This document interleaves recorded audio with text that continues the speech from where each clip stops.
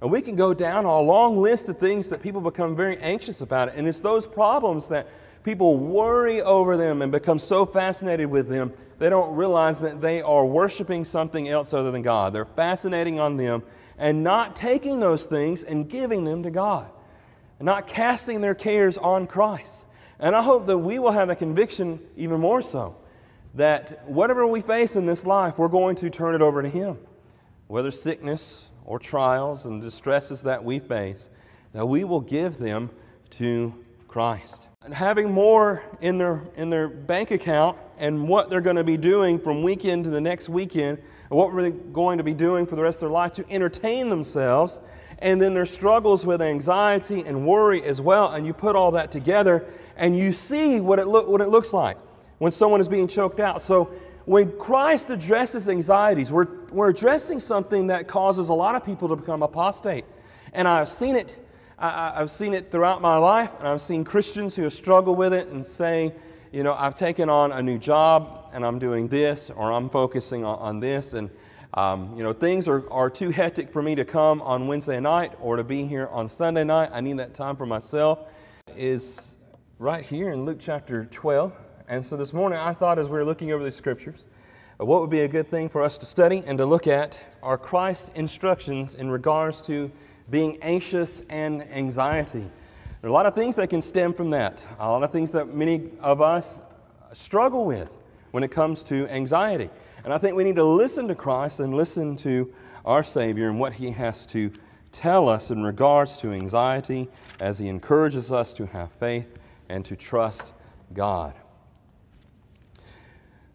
Do we think so much about our problems that we're essentially worshiping them? You ever thought about this? Sometimes the things that go on in our life, that we become so infatuated about it. As time goes on, they begin to dwindle. And suddenly it turns out that on Sunday morning, they're there every other Sunday. Then they're there once a month. Then they're there once every 3 months. And then they're just gone. As I was thinking about this, one of the things that came to my mind was Luke chapter 8. Here Jesus tells the parable of the sower. And there that the seed representing the gospel is cast along the road, and some of the seed falls on rocky soil, and then some falls among the thorns and the briars, and some among the good soil. I want to focus on the seed here that's thrown among the thorns, that cast among them. And the reason I want to do this is because the same Greek word that Jesus uses for anxieties and worrying is also the word for cares right here. And he says this, and as for what fell among the thorns, they are those who hear. So they're hearing the gospel, they're receiving it, they're believing it.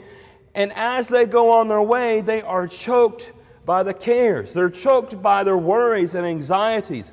They're choked out, and he says, and by riches, which I would definitely tie into those anxieties. Riches, wealth, income, and pleasures, recreation. Those things of life choke them out. They get so busy on. And from my experience, I've gone and I've knocked on doors and I've sat in the houses with Christians who've drifted away and are just not attending and not a part of the church anymore. And from my experience, I've never been able to really pull someone like that back. But if I see them going, and I go and plead with them and talk to them as they're going, before they have left the church, is much more successful. Of bringing them and saying, listen, you need to refocus your life and not allow these other worldly things to pull you away and choke you out. And we see what happens here. It says their fruit does not mature. And he says, as for the good soil, they are those who are hearing the word, hold it fast in an honest and good heart, and they bear fruit with patience. That's what we want. We don't want all these worldly things to be pulling us away from Christ. So again, Jesus describes cares here. These are the anxieties that often choke out a person's faith. They begin to lose faith in God, and they start worrying about all these other things. And it really is a symptom. When we examine our lives and we look at the things that we are most concerned about, we have anxiety over, those are the things that we need to be thinking about further, turning them over to God and praying about them. That's really where the struggle is in our life and in our faith. And so many believers worry. They worry about life. They care about acquiring income and having recreation more than on God's mission. And it's something very wrong with that, brethren. If we wake up every day and our thoughts are not first and primarily throughout that day, I'm going to do the mission of God. I'm going to glorify Him. And whatever my occupation, whatever I'm doing, that I'm going to show that Christ is at work in my life, that I'm going to be about His mission of sharing the gospel and talking to others about God and about the Christian faith. If that's not our thinking, we're going to have struggles. And we're going to see very quickly that the things that distract us in this life, that really don't matter, they're not going to exist when we die anyways, that are certainly not going to help us on the day of judgment, that those things have just pulled me away. They've pulled me away from the mission, from being a part of what the church is all about. Here is our text this morning, and we're going to got a few of my observations right there, as you can already see them on the screen. But let's go ahead and read Luke chapter 12, 22 to 31. And as we go through it, you'll be able to see these observations here, and you may see some other things.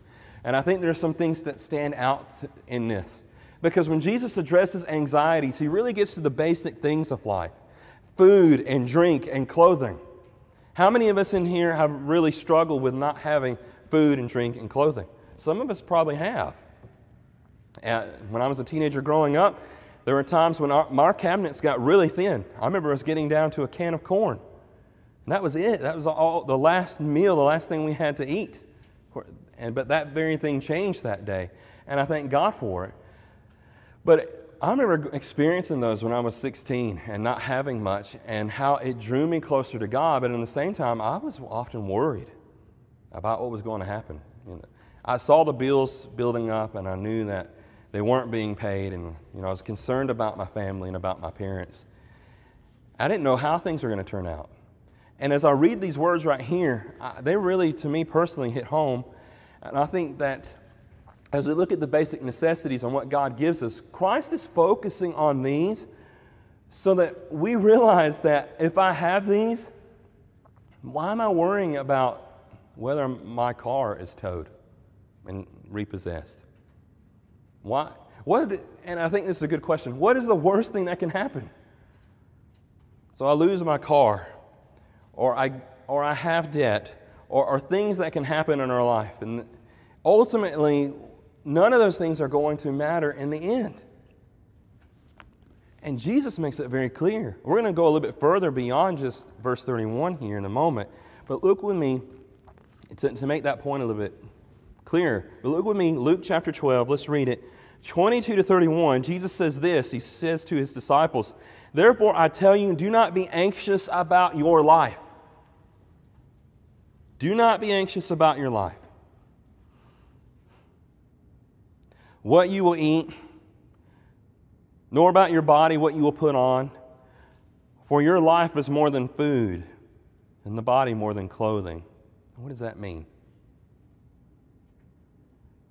And He says this, verse 24, "Consider the ravens. They neither sow nor reap. They have neither storehouse nor barn, and yet God feeds them. Oh, how much more value are you than the birds? And which of you, by being anxious, can add a single hour to his span of life? If then you are not able to do as small a thing as that, why are you anxious about the rest? Consider the lilies, how they grow. They neither toil nor spin. Yet I tell you, even Solomon in all his glory was not arrayed like one of these. But if God so clothes the grass, which is alive and in the field today, and tomorrow is thrown into the oven, how much more will He clothe you, O you of little faith?" And this one He says, "And do not seek what you are to eat or what you are to drink, nor be worried. For all the nations of the world seek after these things, and your Father knows that you need them. Instead, seek His kingdom, and these things will be added to you." Those basic things of life. Seek His kingdom. Seek God's will. Seek His mission. Be a part of what He has given us as believers. And trust in Him, and He'll give you what you need. And I think very clearly, these are my observations. You might have some others. But again, Christ is saying, do not be anxious. I'm going to expand on that in a minute, because some people today, if I say that as a preacher, I've had a lot of people say that to me. How can you tell me not to be anxious? Don't you know I'm on medication for this. Think about that. The great physician tells everybody, do not be anxious about life. And I think that's very fundamental to biblical and effective Christian counseling. Secondly, anxiety cannot add to your life. We all know that. The more I'm anxious, we actually see that stress can oftentimes shorten your life.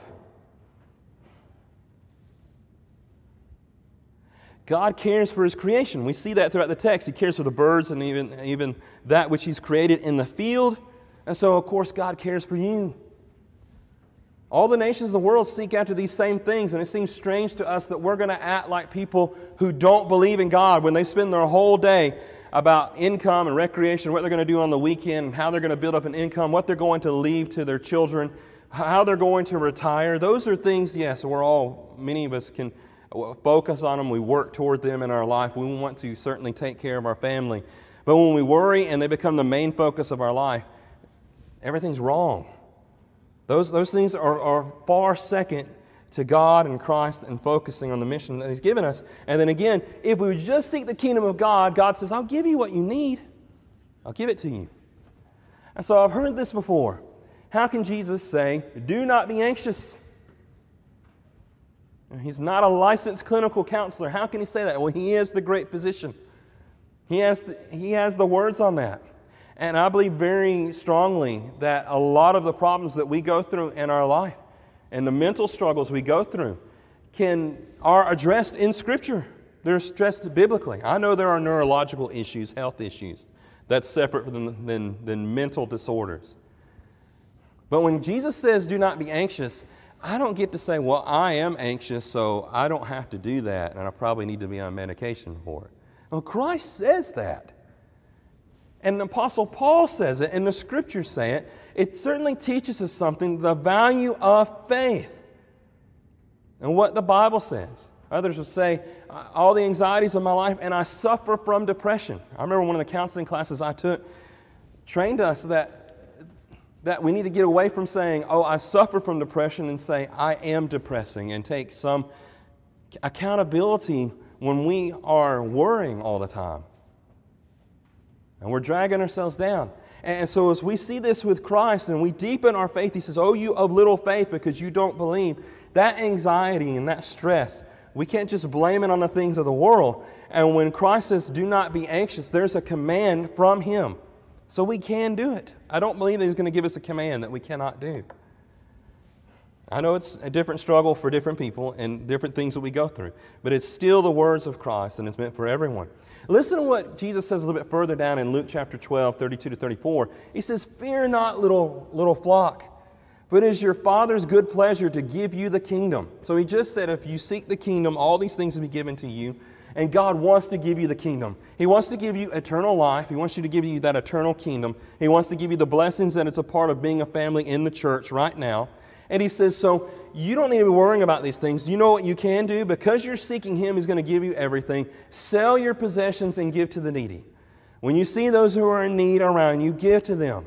And it's worth going to the extent of selling what you have to do that. And I thank God that we are able as Christians to be able to do that, to be able to give to Raintree and to do even more as we look forward to that. And I know that others have been concerned about what has gone on in the Bahamas, and those have been devastated there. And there are ways for us to help them as well. And I think that's a good place for our minds to be. When we're thinking about the needs of others, we're not going to be oftentimes thinking about our own anxieties and problems all the time. Isn't that true? And so as we think about God and His mission, and we're looking at caring for others, those other anxieties and struggles in life become so minimal. He says, provide yourselves with money bags that do not grow old, and with a treasure in the heavens that does not fail. That's where our retirement ultimately is. The things that we do are accumulated there, and God knows. And I look forward to that. And I think a lot of Christians today, a lot of believers, don't look forward to eternal life. They don't look forward to the resurrection. They're not hopeful for it. If you ask them if Christ came back right now, would you like that? No, I'm not ready yet. I got so many plans. I got so many other things to do. something's wrong. And so again, Christ says, seek out that kingdom. Keep your treasure in heaven. He says, no thief approaches and no moth destroys. And where your treasure is, there your heart will be also. And that's it. I can examine my heart this morning and say, is my heart right with God? Well, I can see what I'm worrying about. What am I concerned about? It's a simple question. Where is your heart? What are you thinking about throughout the week? If I weren't full-time in ministry and work, I know where my heart and my thinking would be, at least most of the time. I know I do struggle sometimes with anxiety and so forth, but I know this, that my faith is to the point where I'm never going to stop thinking about the world around me and how the gospel needs to be spread and how I need to be setting an example and sharing it. I hope that we realize that, and that's where our heart is. Luke chapter 12, a little bit further down, in fact, it's just the next 2 verses, a little bit further down, it's going to be verse 40 at the bottom there. He says, stay dressed for action, keep your lamps burning, and be like men who are waiting for their master to come home for the wedding feast, so that they may open the door to him at once when he comes and knocks. And so in all of this, he says, okay, don't be anxious. Look at what God has done for you. He says God's going to give you the kingdom, so focus on the kingdom. And then he says this, be ready all the time. Be ready all the time. Nobody in here knows when our last day will be. We don't know if we're going to be able to lay down in our bed again tonight or that we're going to wake up tomorrow morning. We don't know when the Lord is going to come back, and we need to be ready all the time. And Christ teaches that. When you do your readings and you look through Luke 12, you will see that. The warnings from Jesus to not be overly focused about these worlds and to put your priorities on Him, because Christ, He's coming back, and to always be ready. Look at verse 40. You also must be ready, for the Son of Man is coming in an hour that you do not expect. We see what Jesus is doing here with telling us, do not be anxious. He's preparing us. As James tells us, he says, don't be friends with this world. Don't be friends with the evil things that are in this world, but seek after God. And I think this morning, as we think about that, and the things that we are most concerned about and what we're focusing on, we can see very clearly, am I a friend of this world, or am I a friend of God? Do not be anxious. Let your requests be made known to God with thanksgiving. I love this scripture here. I bet there's somebody in here this is their favorite scripture here. Luke chapter 4, and I could back up and start with verse 4. It says, rejoice always. And again, I say rejoice. In Philippians 4, verses 5 through 7, listen to what Paul says here. When we struggle with anxieties, when we struggle with worry, this is what Paul says. He says, the Lord is at hand. He's near. God is near you. Do not be anxious about anything, but in everything by prayer and supplication with thanksgiving, let your requests be made known to God. And I'll stop right there and emphasize that you do it with thanksgiving. We know that. And in fact, it's another counseling practice that someone who's anxious and who is down and who is depressing, that we encourage them to write down your blessings, write down the things that you're thankful for, that you have. And that encourages you. And so when we pray to God and we're letting our requests be known to Him, and we want the peace that surpasses all understanding, and we know that we're going to give that. Every mature Christian knows that in the hard struggles of life, they often forget to pray, but when they do, they know that there is a peace that surpasses all understanding, as Paul says that here, that will guard your hearts and your minds in Christ Jesus. That's true. That's exactly what Paul says. And that if we do this and we pray with thanksgiving, thanking Him for the things that He's given us, we remind ourselves of why we believe and why we trust in God in doing that. And we focus again on what and how God has blessed us. So as the Christian's faith in God grows, the disciple will grow. The more we grow toward God, the more those anxieties are no longer. The more we leave them behind, the more that we cast them on Christ, as Peter tells us to do in 1 Peter chapter 5. And brethren, I hope this morning that you don't allow those things in your life to pull you down.